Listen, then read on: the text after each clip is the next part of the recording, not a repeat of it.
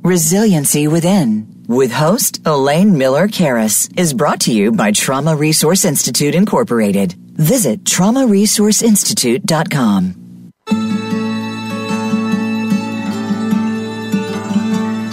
Welcome to Resiliency Within, featuring your host, Elaine Miller-Karras. In unprecedented times, our beliefs and well-being are put to the test. When we take the things we've learned in life and look at challenges in a whole new way, we learn to develop resiliency, which can then be used to promote healing and personal strength. Now, here is Elaine Miller-Karras.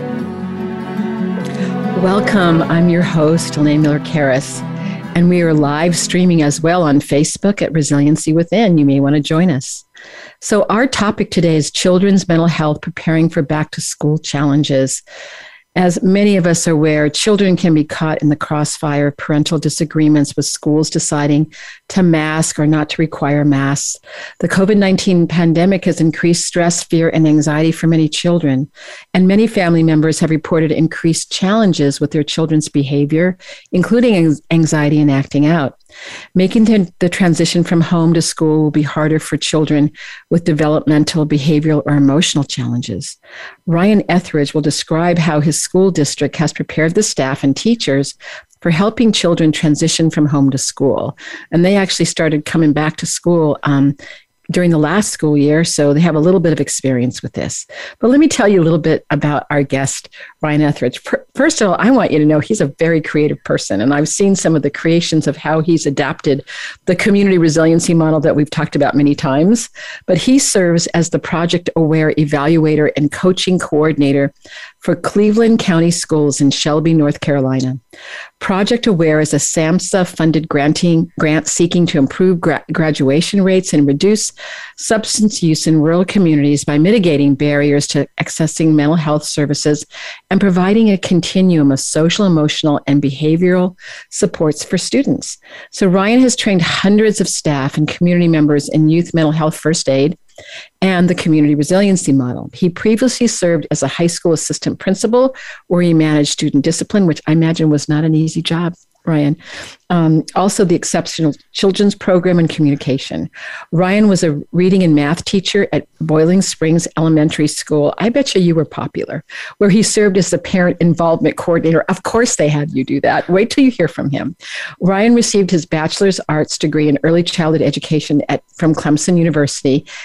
At Clemson, he worked for the Center of Excellence for Instructional Technology Foundation. Ryan is currently working toward earning his doctorate in educational leadership and policy from Vanderbilt University. And when Ryan is not obsessing over a spreadsheet, I can just see you doing that. He enjoys spending time exploring the local greenway, baking cookies. I want to hear more about that, and gardening with his wife and 3 sons. So, dear Ryan, what's on your mind today as we get started? Elaine, I have just so appreciated the community resiliency model training that we've gone through the years, and it has really been brought to my attention over the last 2 weeks as we've opened up school.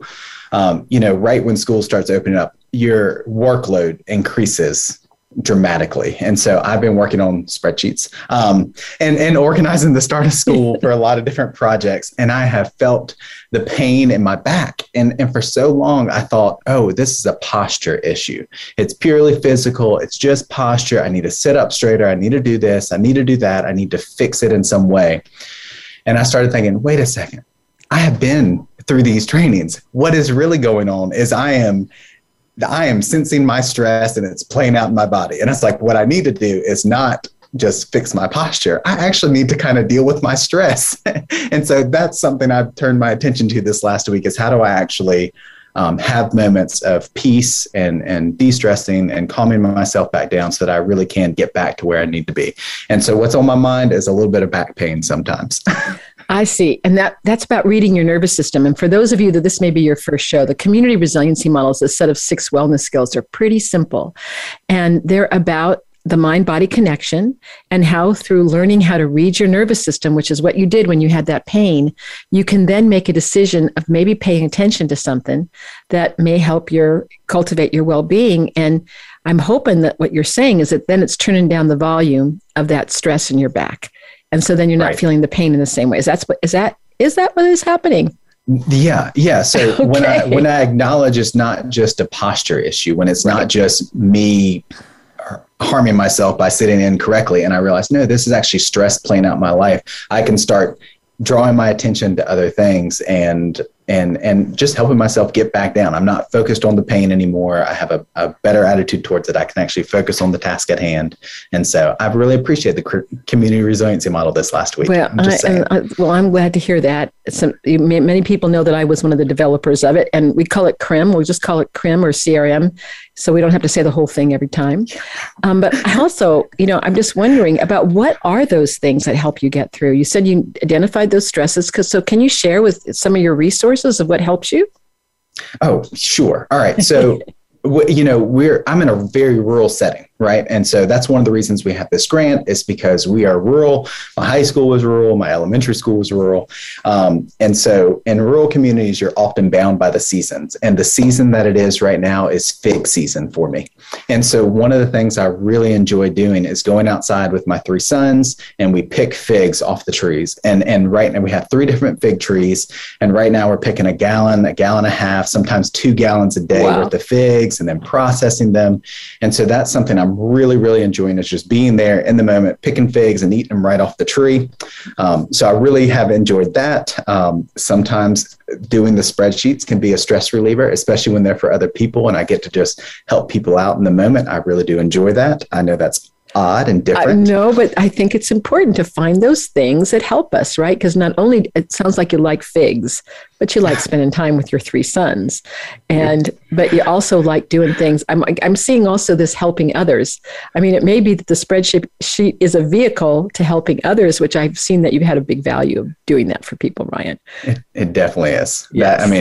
And the joy they get, and, using my CRIM skills too, I'm noticing my gestures. I know you can't see them right now. We're on radio, maybe on Facebook you can, but I'm clasping my hands together and I'm holding them underneath the desk and I'm leaning in because I like, even though I'm not picking figs right now, and even though I'm not hanging out with my kids, and I love being here with you, I'm not on a spreadsheet right now. Like, I still can just live in that moment and have a sense of that. And it can help me kind of relax in this time talking to you, where I might feel more stressed sometimes. Well, I'm just going to invite you to notice what that's like, to bring those images up, and I see a big smile on your face. And so as we get started about talking a little bit more about the very serious subject we're going to talk about in terms of helping kids.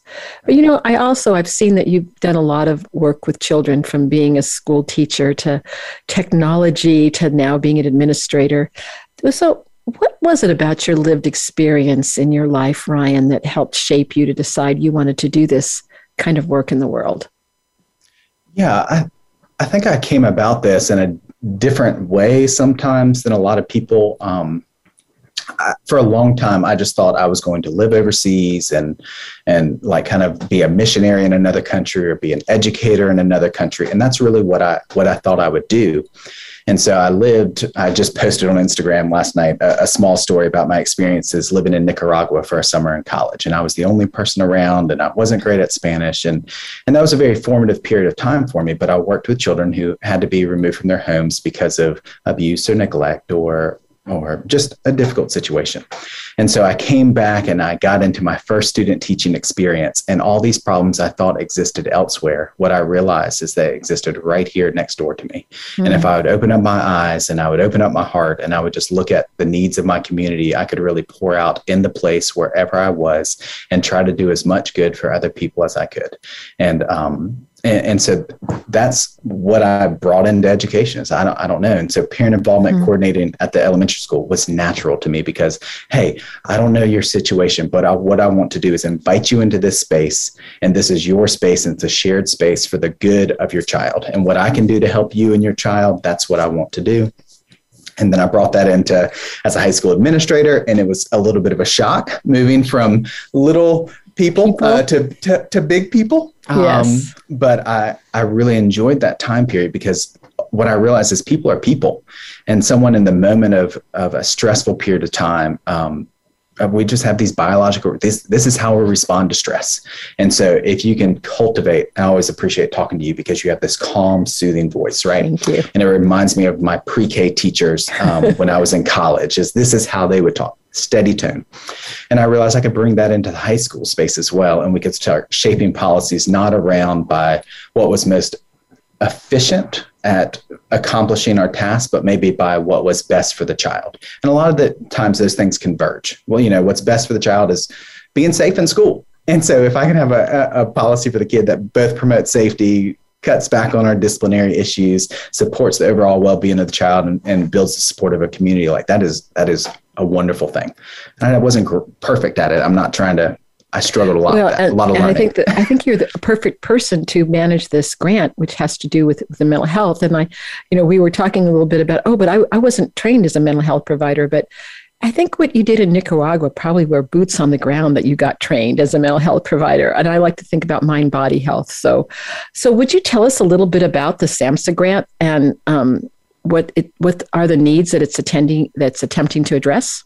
Sure. So SAMHSA is the Substance Abuse and Mental Health Services Administration. It's a large federal grant. It's already been through one issuing to 26 states or Indian reservations, and we're part of the second issuing, and now there's a third one. And so what they've done is identified rural communities, and what they want to do is, hey, how do we kind of help students access a continuum of mental health services? Because what we know is that students are supported and throughout their educational career, if they're provide support, what we're going to see down the road is better attendance in school, better graduation rates, reduced substance use later on. And so that's what we're doing in our grant, is trying to be a model for these practices in rural communities and offer our resources out. And so it could be a peer mentoring program at a local high school. It could be working with elementary schools and training them in the community and the CRIM model, and they're giving them like practice and resilient spaces in their school. It could be just equipping maybe some higher level mental health clinicians or behavior liaisons in our school who can address acute behavioral needs of students on a day-to-day basis. It's reaching out to our community and our parents and saying, what do you need from us? Is there a resource that that we could provide for you that might help support the well-being of your child? It really sounds like the schools as a hub of all these different services. Is that kind of what this grant is trying to do? Yeah, because schools are this beautiful, I'm a school person, right? So schools are this like beautiful democratic place where just about every person in the United States has an experience passing through a school.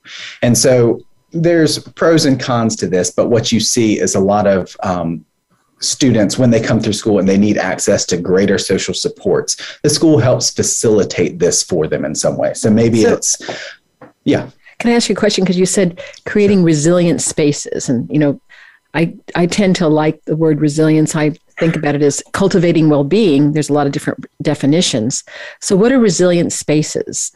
Could you describe what that is? Sure. All right. So a lot of times the behavior that I would see as an administrator or even as a teacher came because a student felt in some way that they were backed into a corner and they only had one way to respond. And so whether it was, and this is not literally backed into a corner, just emotionally, like they felt cornered, they felt challenged by the academics, by a classmate, by something, and they needed some way to exercise their stress and get this out. And what that often looks like in school is some sort of disciplinary infraction. And so what we've worked with a lot of our schools is saying, how can we identify that we might be getting close to bubbling over and something that might become a behavior that needs some sort of intervention, and provide a physical area or a mental space for that student to de-escalate and come back down. And so I think about it pretty broadly in school. So on students' desks in a lot of our schools, there's a small corner that reminds them of the CRIM Help Now skills. Right. And so easily accessible right there on their desk, they can remember a skill and take a moment to reflect on that.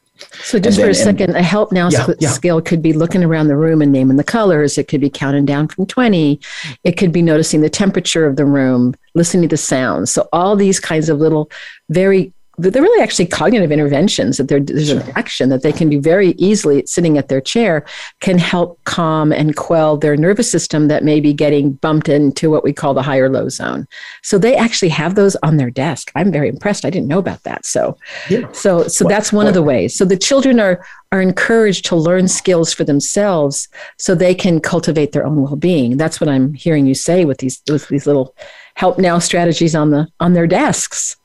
Yeah. And I mean, you created this model, and so you know this, but like I'm just excited about it. What we try to do first is make sure that it's founded in tracking. Are you actually aware of what's going on with yourself? Because grabbing a help, like I can drink a sip of water out of my awesome Teenage Mutant Ninja Turtles cup, but until I actually use that to track what's going on and have this felt sense of what's going on with that, it's not really a help now skill. And so how we're trying to teach students to self-assess throughout this. And so this is something I struggle with. So as an administrator who's in charge of discipline, I really like less disciplinary incidents happening in schools, right? And so there's one school that implemented a lot of these skills, and they saw over a 60% reduction in disciplinary referrals. I worry to say that because I don't want to paint this as, hey, primarily this is a disciplinary intervention. No, and that's really important that we say that, because we want to give skills to children, just like we teach them how to read and write. We teach them how to read their nervous system so they can learn how to know when they're stressed. Like, now when you have that pain in your back, it's not just because your posture's bad, but and it could be, but it doesn't look bad to me right now. But I think it really is important I want to just, like, if I had a highlighter, I would highlight that in yellow, because we don't want it to be about, this is just about helping the teachers not send kids to the office. That's not what we're talking about. Mm-mm.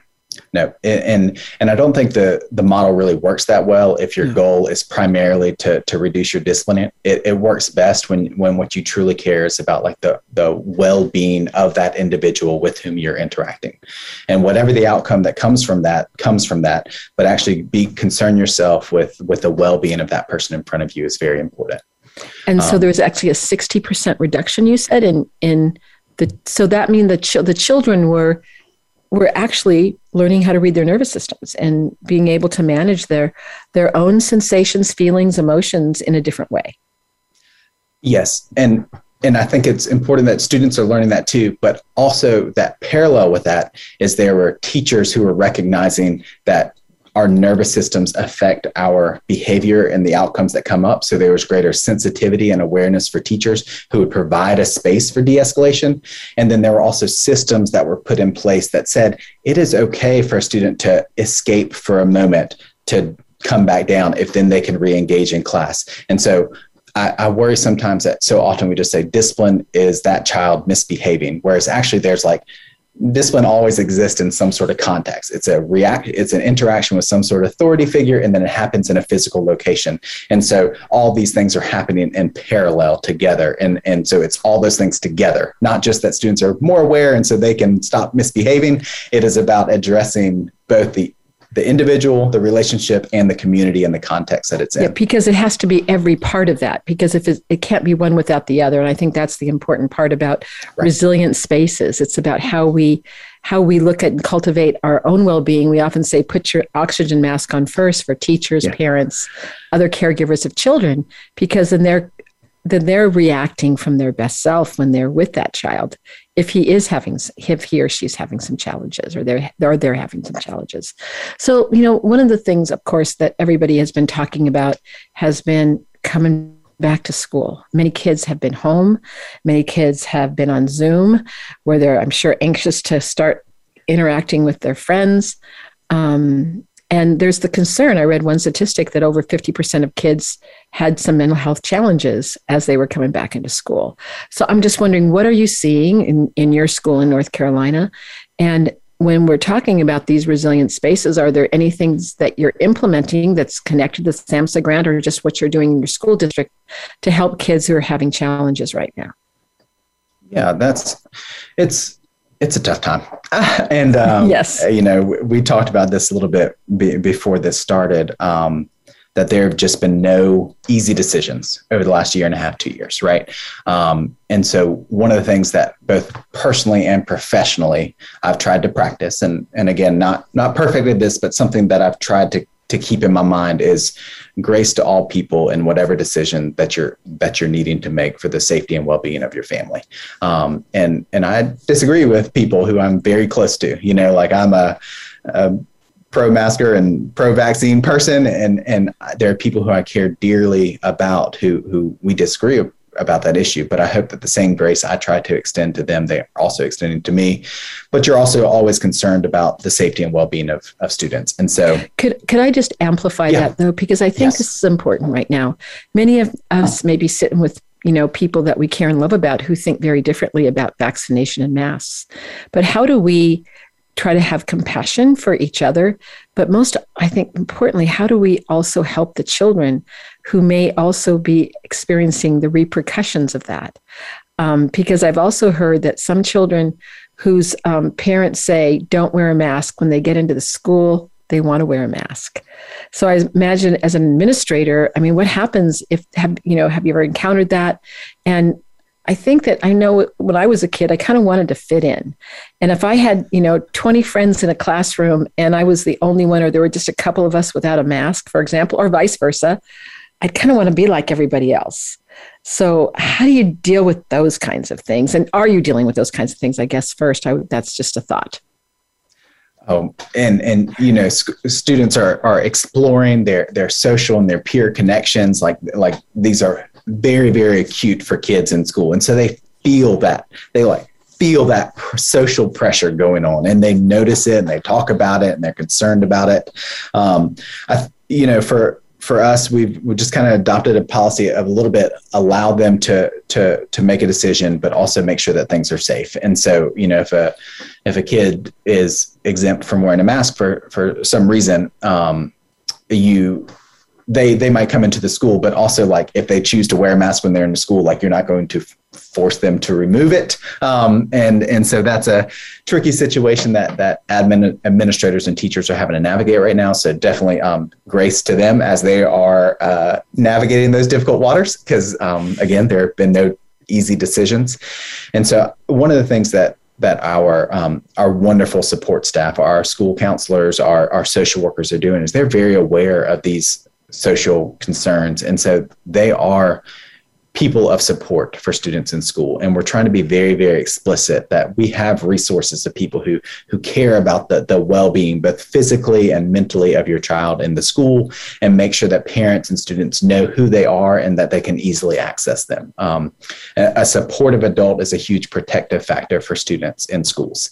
So we want to be very clear with people, hey, this is who it is. This is how you contact them. This is the resources and supports that we. So you're trying to help the teachers as well not take issue with, regardless of where people are on the spectrum of masking or not masking, or vaccinating and not vaccinating, is use the word grace, because we don't want to have children be the middle of that tug of war, do we? Wouldn't that create more anxiety and distress in children?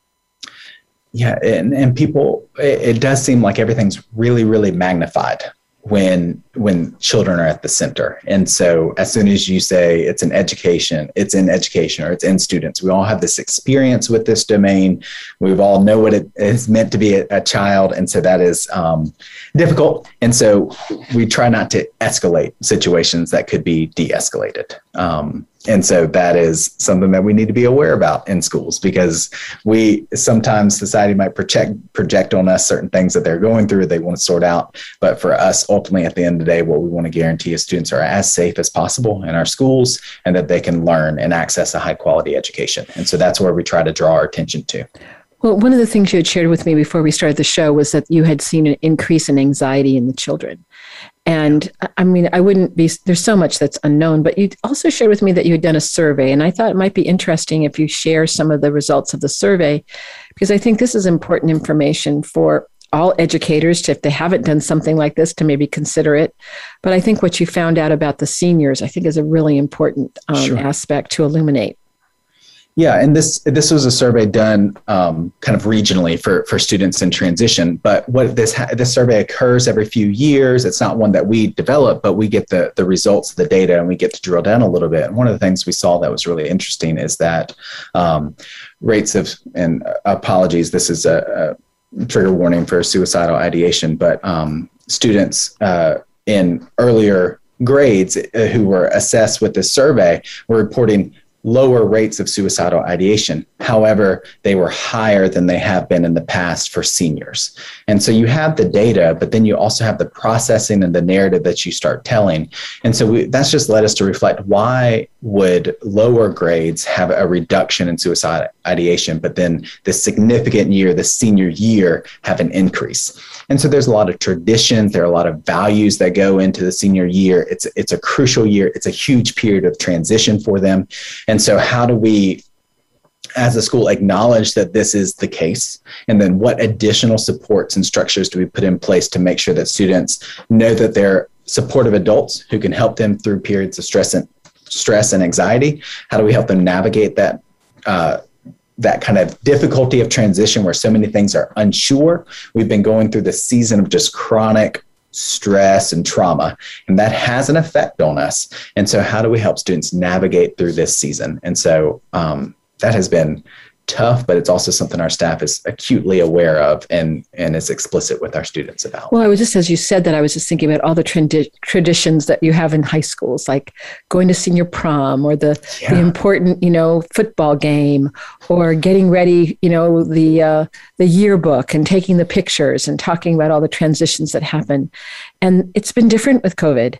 We haven't been able to do some of those things. And so I think the importance of those traditions are kind of hitting me right now as we're talking of how important they are. And if you didn't get to do them, that whole idea of transition and then going to the next phase of your life could be more challenging. And I think you said something important too, the unknown. I think kids don't know what's going to happen with the pandemic and, going to school. Will they be able to be in college with other people? And I think there's been a lot of isolation for children. When they're supposed to be, when you think of the developmental age of teenagers, they're supposed to be, hanging out, falling in love for the first time, going on dates, all those kinds of things that have been thwarted as a result of COVID. So when you found out that information, I'm just curious about, how do you let the parents know this? Because if I was a parent, I would want to know, and I would want to be checking in with my kid about how they were doing. Oh, yeah. So first, this data is publicly available. And so that's known to them. Also, we have just developed protocols for what do you do when you identify a student who might be at risk of suicidal ideation. And this was legislated in the state of North Carolina that you had to have these policies in place. And so our team was part of the team that rolled this out in our district. What is our policy? What do we do? And critical to that is parent communication, making sure that parents are aware so that we can put supports in place for students. I know we're getting really close to that break. We're very close to having our break. But Ryan, this is so important for us to be talking about right now, as we have a whole country full of kids coming back to school. I think this is all happening all over the world. So when we come back, Ryan Etheridge is going to continue to talk to us about very specific things that they're doing to help put these structures into the school system to support the children and the teachers and the parents. Because I think all three buckets are just so important right now. And talking a little bit more too about the loss that's happened in COVID and what you're doing regarding the grief that some of the children are experiencing. You'd mentioned that some of the kids had lost their grandparents who may have been their primary caregivers. I don't think we think about children being orphans as a result of this, but some kids are. So we'll have more with Ryan Etheridge with his wonderful ideas and his energy and how he helps support the people of North Carolina. That I have to say, he supports me in California because we share what he does in our network in the Trauma Resource Institute, because we think it's that important. So we will be back in just a couple of minutes where we will have more from Ryan Etheridge.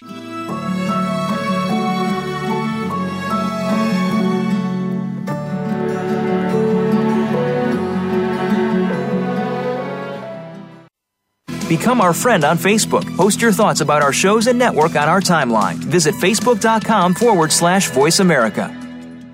The Trauma Resource Institute is a nonprofit organization cultivating trauma-informed and resiliency-focused individuals and communities worldwide. Our mission is to take people from despair to hope. We believe in a world where every child and adult has the capacity to recover from highly stressful and traumatic experiences. Check out iChill, our free app that helps you learn the wellness skills of the community and trauma resiliency models. Go to traumaresourceinstitute.com for more information.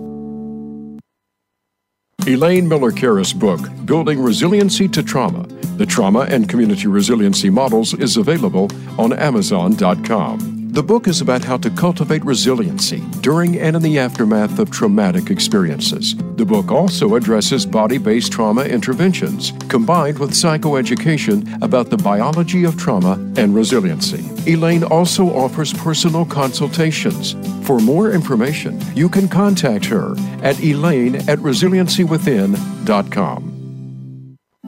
These days, everyone is looking for information on staying young, healthy, and fit. The Voice America Health and Wellness Network is here to help you on your quest to better health and a better you. We talk about everything from diet, fitness, and aging to substance abuse, personal growth, mental health, and much more. Learn from our experts who cover health and wellness from traditional and holistic perspectives. Tune in to the Voice America Health and Wellness Network. Healthy living starts here.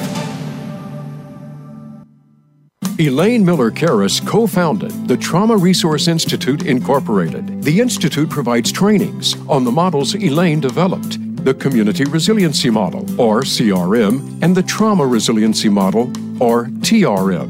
If you would like more information about the Trauma Resource Institute or how to participate in trainings, visit the Institute's website at traumaresourceinstitute.com. That's traumaresourceinstitute.com. Trauma Resource Institute.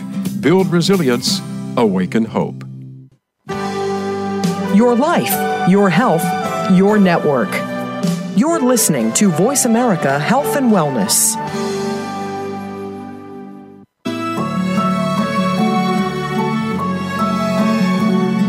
This is Resiliency Within with Elaine Miller-Karras. To reach the show during our live broadcast, please call in to 1-866-472-5792. That's 1-866-472-5792. You may also send an email to elaine@resiliencywithin.com. Now, back to this week's show. Welcome back. I'm here with Ryan Etheridge, who is illuminating us with all the wonderful different structures and ideas that they've implemented in Cleveland County schools in North Carolina to help their students as they are really transitioning from being at home in school to being back in the classroom.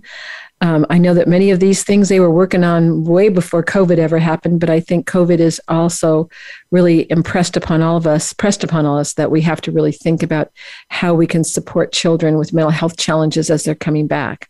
So, Ryan, one of the things I was hoping that you would continue to talk to us about is about these resiliency spaces. Now, you told us about the Help Now strategies on the desk, but I know there's much more. Can you bring us up to date about what else the schools are doing in Cleveland County schools? Absolutely. And so, as our teachers are learning more about the CRIM skills, they're wanting to incorporate these into their classrooms. And so one of the things that we've seen emerge is in the corners of classrooms, teachers are setting aside a resilient space. And there might be a fuzzy chair or like a fuzzy beanbag, and the students can self-select to go over to that area. And that self-selection is very important because we want them to be tracking and make the decision themselves. It's not supposed to be a punishment. It is supposed to be an opportunity for them to recognize and de-escalate. And they have help now strategies in there, or physical manipulatives, visual cues, sometimes auditory. Could be a little like a little fountain that they have on the desk that just trickles water and the kids put their ear next to it. But we're building these physical spaces into our buildings. And so another one is going down the hallway. Is schools have started building resilient hallways. Even on playgrounds, they have areas where they've painted on the concrete different resilient strategies. They put the resilient zone in certain areas. They have shapes that they encourage students to participate in physically and as they go down the hallways. So it might be, hey, go down this curvy line going down the hallway. And they just encourage their students to take a moment and just focus on being physically present as they walk down the line in that curly line going back and forth. Schools are selective to put that on hallways where there aren't a lot of classroom doors, because sometimes this can get a little bit loud and we don't want a little rowdy. The middle of you. Yeah, we don't want in the middle of you practicing resilience to get, hey, we're taking a test in here. Yeah, and you say, those kids are being resilient out there again. They're cultivating their well-being. I love those that. kids sure are resilient. Yeah. And then we've also talked about how there are certain environments where some more difficult conversations happen. And so that could be in your school counselor's office or in your social worker's office or in one of the administrator's office. So what can you do to allow the space for resilient moments, even in those places where crucial and difficult conversations necessarily must occur sometimes? And so we're seeing people put resilient baskets in these places and have prompts for how they can be used for people in those spaces. So it sounds from what you're saying that you're using some common languaging, but also all these things that are being created, it's not only coming from you, it's coming from the people that are in your school districts thinking about how they can really be cultivating the children's well-being. That's what I'm hearing you say. I get a lot of praise for all these wonderful things that I do, but in fact, all I do is keep my eyes open. I communicate the model to people, and then they come back and say, we did it in this way, in this setting. I'm like, that is really cool. I'm going to share this and amplify what you're doing. And so when you go around to our elementary schools and some of our middle schools, like teachers have really embraced this as the common language they use in moments of stress to help students come back down and return back to their resilience zone and stay in their classrooms for learning. So this is really interesting because I know that, having, brought this forward to a lot of different places, sometimes teachers are going, oh no, another resiliency training that is not going to help me. And so how did you structure the CRIM trainings and the ongoing coaching of staff to make this happen?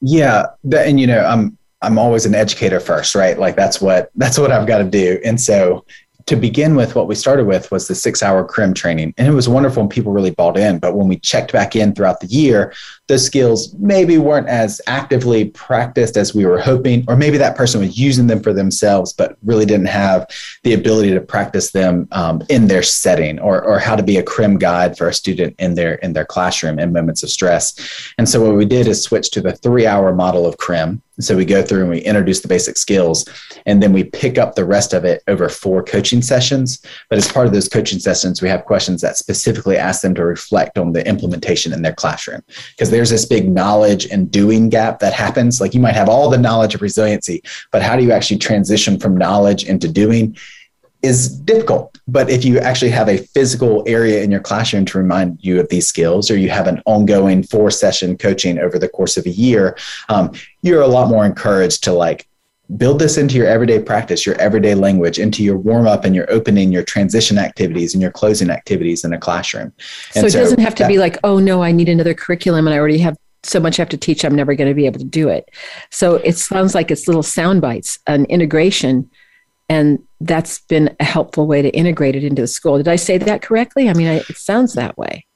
Yeah, so often we think about like when we do new curriculums, they really are additive. Like you have this exactly 6.5 or 7 hours in a school day, and you're given one more thing to hold on to, and you're already drowning. And they're like, hey, here's a cup of water. And you're like, I can't fit this into my space. And so instead, what we try to do is make sure that this is something that just weaves in and out throughout the day.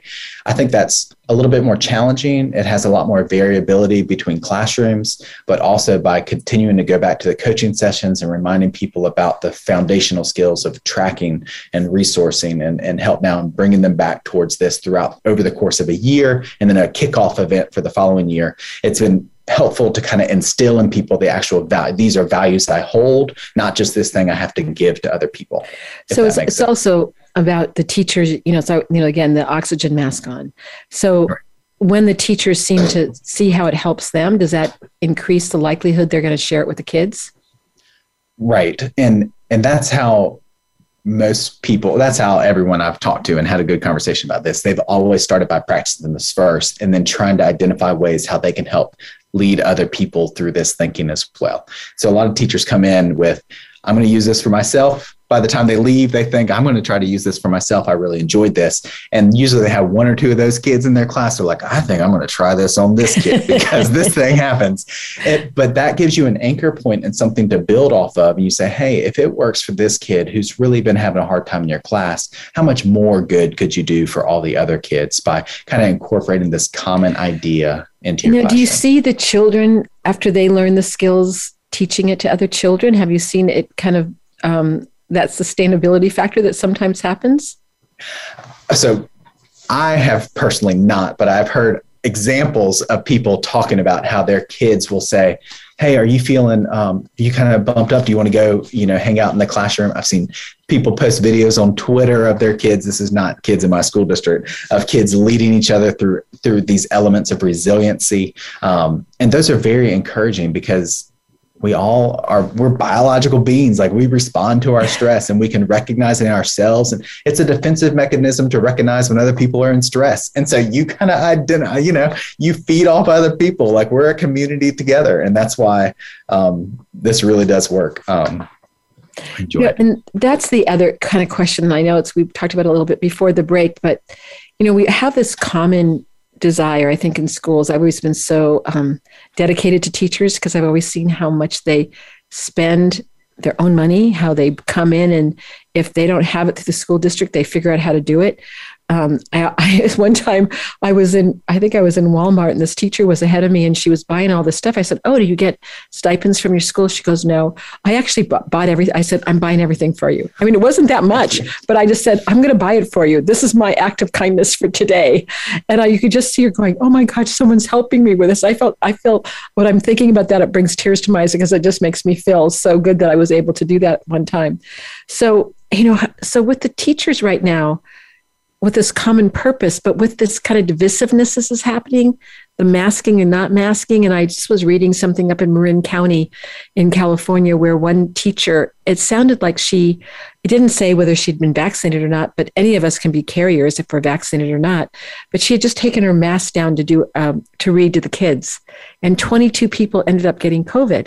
So I'm just wondering what happens in a school between the staff when you get one of these outbreaks, or can you talk a little bit about what your opinion is of how, I know you talked about grace, but how do we deal with this right now? Because I know this directly impacts also children's mental health. It does.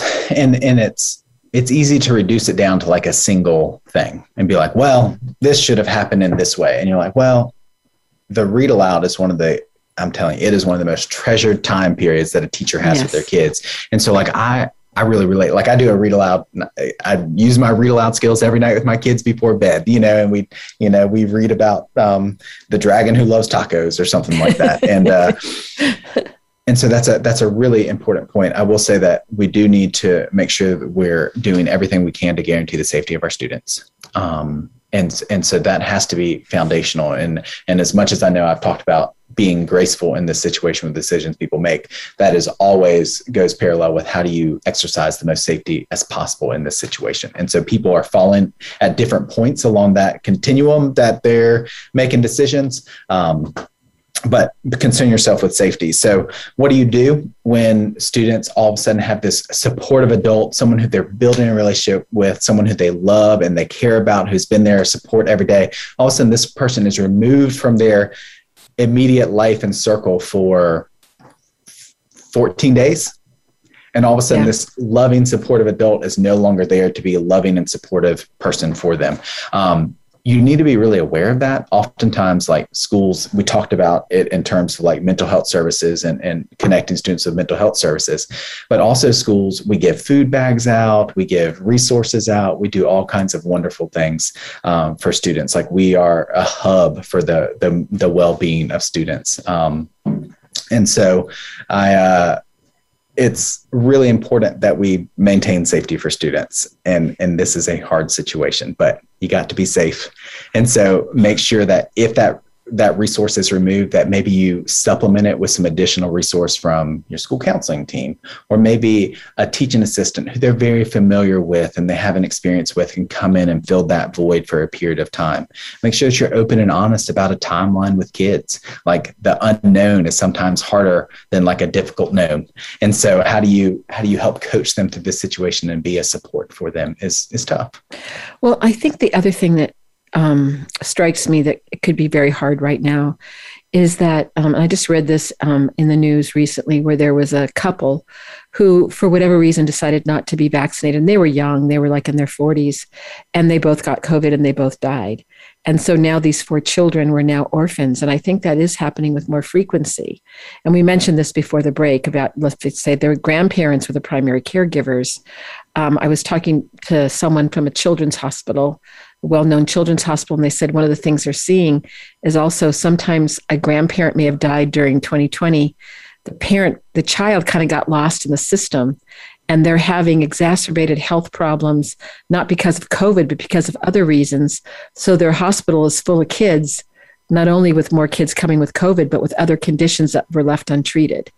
So I'm just wondering, you as a school, what happens with that when let's say, primary care, this could happen it doesn't have to be from COVID, it could be from anything, where the child loses their primary caregiver. What kinds of supports do you have for children in that case right now? Yeah. So it is far more acute right now with COVID, where this is something that's coming a lot more often, but just schools function like we see children through all the highs and lows of life that they go through. And so when I was a high school administrator, it came up, and there was just a period of time where we had a couple students who had lost an older sibling who they were close to, and another group of students who had lost a parent, and then another group of students who had lost a grandparent who was like either a primary caregiver or someone who like lived in the home and with whom was a significant resource for them. And so this is before COVID, but our social worker said, you know what, I used to work in hospice and I'm trained in grief counseling. I want to do a brief therapy session with these students on grief therapy. And I was like, this is interesting. And me from elementary school and high school administrator, I didn't even know that was like a thing. I mean, just to like totally disclose my ignorance in this, I didn't know that was a thing. And I said, you know what do you need? I guess you need a physical space, and you need me to make sure the kids get there. She goes, yep, and parent permission, of course. And so that's what we set up. And so these structures have already existed in schools. It's about recognizing them and making sure that students can be referred to them. And then during this time period, maybe providing a little bit more space for more of these to happen. And so what can you do as an administrator, as a teacher? First off, recognize when students are going through this. And so if you're talking about the loss of a loved one, that's you've got to have a relationship with the students in your school. You can't just be the teacher who sits behind a desk and delivers instruction and leaves at the end of the day. Like, you actually have to find ways to have meaningful relationships and build those with students so that you can identify their needs and then connect them with resources that already exist, but are oftentimes hidden from like students' awareness. Like, we don't advertise that we might do some brief therapy groups with kids. That's something that we trust our staff to recognize and refer out for the need. Mm-hmm. And so that recognize and refer language is something we use quite frequently. So it could recognize and refer. I love that. Yeah. Because that means, but also when we talk about the community resiliency model skills and teaching teachers, they would even have more accelerated abilities to recognize and refer, because it's not only what a child is saying, it's not only what they're feeling or expressing, it's what you're noticing about if there's a shift in them. That you sometimes, there's no words to describe it, but you just know that a kid's off. And how many times did you ever feel that when you were a teacher? You knew that there's something not right with that kid, but it wasn't necessarily anything they were saying to you. And often sometimes children don't have the words to describe what they're feeling. And they just feel off. And I want to really emphasize this, Ryan, right now, because some of the research that's being done when children have adverse childhood experiences and all these things we're talking about, COVID has been one of these, losing someone that they love, whether it's a grandparent or a parent or a sibling, is that when you have at least, one caring adult, if you can have 2, that would be great, that can really reduce the impacts of these adverse childhood experiences. Because it's not only the well-being of this child in this present moment, but it's how that child grows up to be an adult, and how much, the backpacks of suffering that can be on our backs that we can never feel like we can get rid of. Certainly, we're always going to remember and have sadness towards people that we loved. But if we get stuck with that grief, and that's one of the things that worries me about as a mental health practitioner, if we aren't thinking about these things for children right now, how difficult that can be. Or even if a parent gets hospitalized, and it used to be that you could go and visit your parent and be near them and know, okay, they're sick, but they're going to get better. But now there's the not knowing, even with all of our wonderful technology, that's not the same as being with that person. So these kinds of structures within school districts become very important. But it's not just having the structure, it's how are you going to implement it? How do you access it if these things happen? Right. So, and we can't just expect students and families to be able to navigate that themselves. And so one of the things we do every year is just communicate this with our staff. But something you mentioned earlier about how do we support our parents? So last year we just realized, hey, we're not really able to have parents come into our physical locations. So what supports can we provide for them? And one of our directors started something called the Parent University. And these are pretty common. Like I heard a lot of school districts doing this. So this isn't like, hey, we did this awesome thing. We just heard about other people doing it. Like, well, let's do it and let's meet the needs that we're seeing. And just in case there's somebody listening that doesn't have a Parent University, you might want to start one in your school district. So what is the Parent? Yeah, what is the Parent University? Well, before COVID, we would have a regular period. Sometimes it was a half day on Saturday, and we'd have a scholarship consultant come in and like talk with families through like how to apply for scholarships and complete FAFSAs on a Saturday. Sometimes it would be something else. But during COVID, we said we need to do these things virtually. And so during the day, one of the ones I just really enjoyed last year was one we did with one of our mental health clinicians. And we said, you know what, sometimes in rural communities or in your neighborhood, as much as you might know that school counselor is a great resource for connecting to resources in the community, maybe, and sorry, this is just kind of a joke, but maybe that school counselor was your husband's ex-girlfriend. And so you don't want to go access that resource. You would instead like to go somewhere else. And so what we did is develop this training for people through Parent University that says, here's a 2-page paper that connects you with all the local mental health resources in the area. And in common language for someone like me who's not from this field, what resources do they provide? And on the other side is, this is what session 1 looks like. This is what session 2 is in North Carolina. This is what a comprehensive clinical assessment means. This is what a psychiatrist does, a psychologist, a mental health clinician. This is what a social worker does, and go through some of those language that's difficult. We talk about what the first session is and the second session, help people talk about funding, like what does that look like in North Carolina? And so we put that out there so that parents could, if they didn't want to go through the recognize and refer protocol of a school, instead they could go through, they had a single place where they could go and get resources for their children somewhere else. Well, I guess I can imagine that also the confidentiality that many people would want to have, that this also provides information that's given in broad spectrums and people can take and leave whatever they want. So that would be important, especially when you say that, the counselor at the school was your husband's, ex-girlfriend. I don't think I would want to go see her then, right? You would want that to be. I've never had that unique experience, but that was the thing. It was in my head. Like sometimes we just don't want to access the resources that are right there. And instead we want a little bit more control over them. And so we wanted to provide that to parents as easily as possible. So this is one of my last questions. Oh my goodness, I have to have you back on again. We have 4 minutes left. Oh my goodness, Ryan, this has been such a wonderful conversation. But so how do you think parents can support their children right now during this time of incredible transition and change? We've talked a lot about what the school is doing, but there's a parent sitting out there going, I don't know what to do sometimes. What would you suggest? I worry sometimes I get on here, I talk about all the great things that we've done and that we're doing, and it paints this picture that everything's like perfect and rainbows and, Skittles falling from the sky. But that's not the case. Even within my own family, one of my children, as school approached, even though he was very, very excited about attending school, his anxiety was peaking at bedtime. And so we, first off, as parents, we needed to be really aware of that. And so some of that is providing a space just to have some calm together time to actually talk about things. Now, this kid's 6 years old. He can't verbalize, well, I am feeling anxiety about going to school. Instead, what we're observant to what's going on physically with our child. And so for him, it was bedtime. Bedtime was really difficult, anticipating what comes next. And so being observant of your children, being considerate of them, and then accessing resources that are available to you are great. For us in our house, we use grounding skills at night before bedtime. They know help now skills that we that we use during periods of difficult times. And so these are resources we have that are readily available, and we talk about them outside of moments of stress so we can access them in moments of stress more easily. Well, it sounds like that paying attention is so important, not only for teachers, but parents as well. And so, Ryan, we only have, I'd say, if there's one parting thought you want to say right now, if there's anything that you leave with, you want the parents that are listening, if they're worried about their kid, what do you suggest? Your kid's school cares a whole lot about them. And if you have a worry about them, your school might not be seeing that same worry. So talk to them.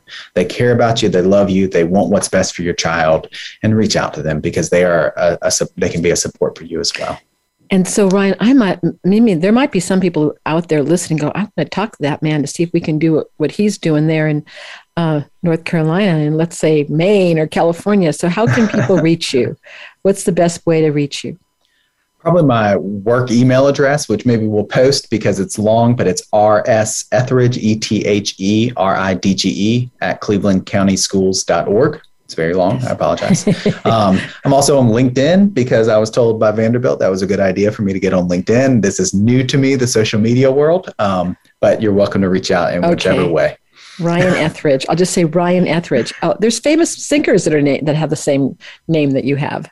Sure. So, yes. But so, Ryan, thank you. Yeah. Thank you so much for coming and sharing your time and your wisdom with us.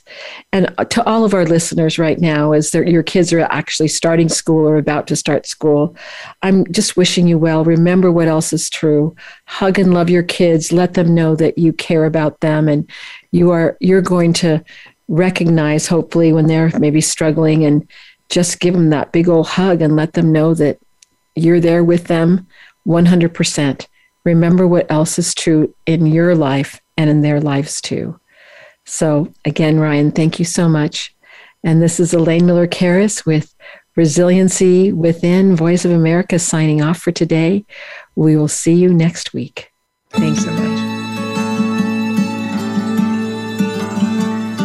Thank you so much for joining us this week for Resiliency Within. Please tune in again next Monday at 4 p.m. Eastern Time and 1 p.m. Pacific Time for another edition featuring your host, Elaine Miller-Karras, on the Voice America Health and Wellness Channel. We'll talk again soon.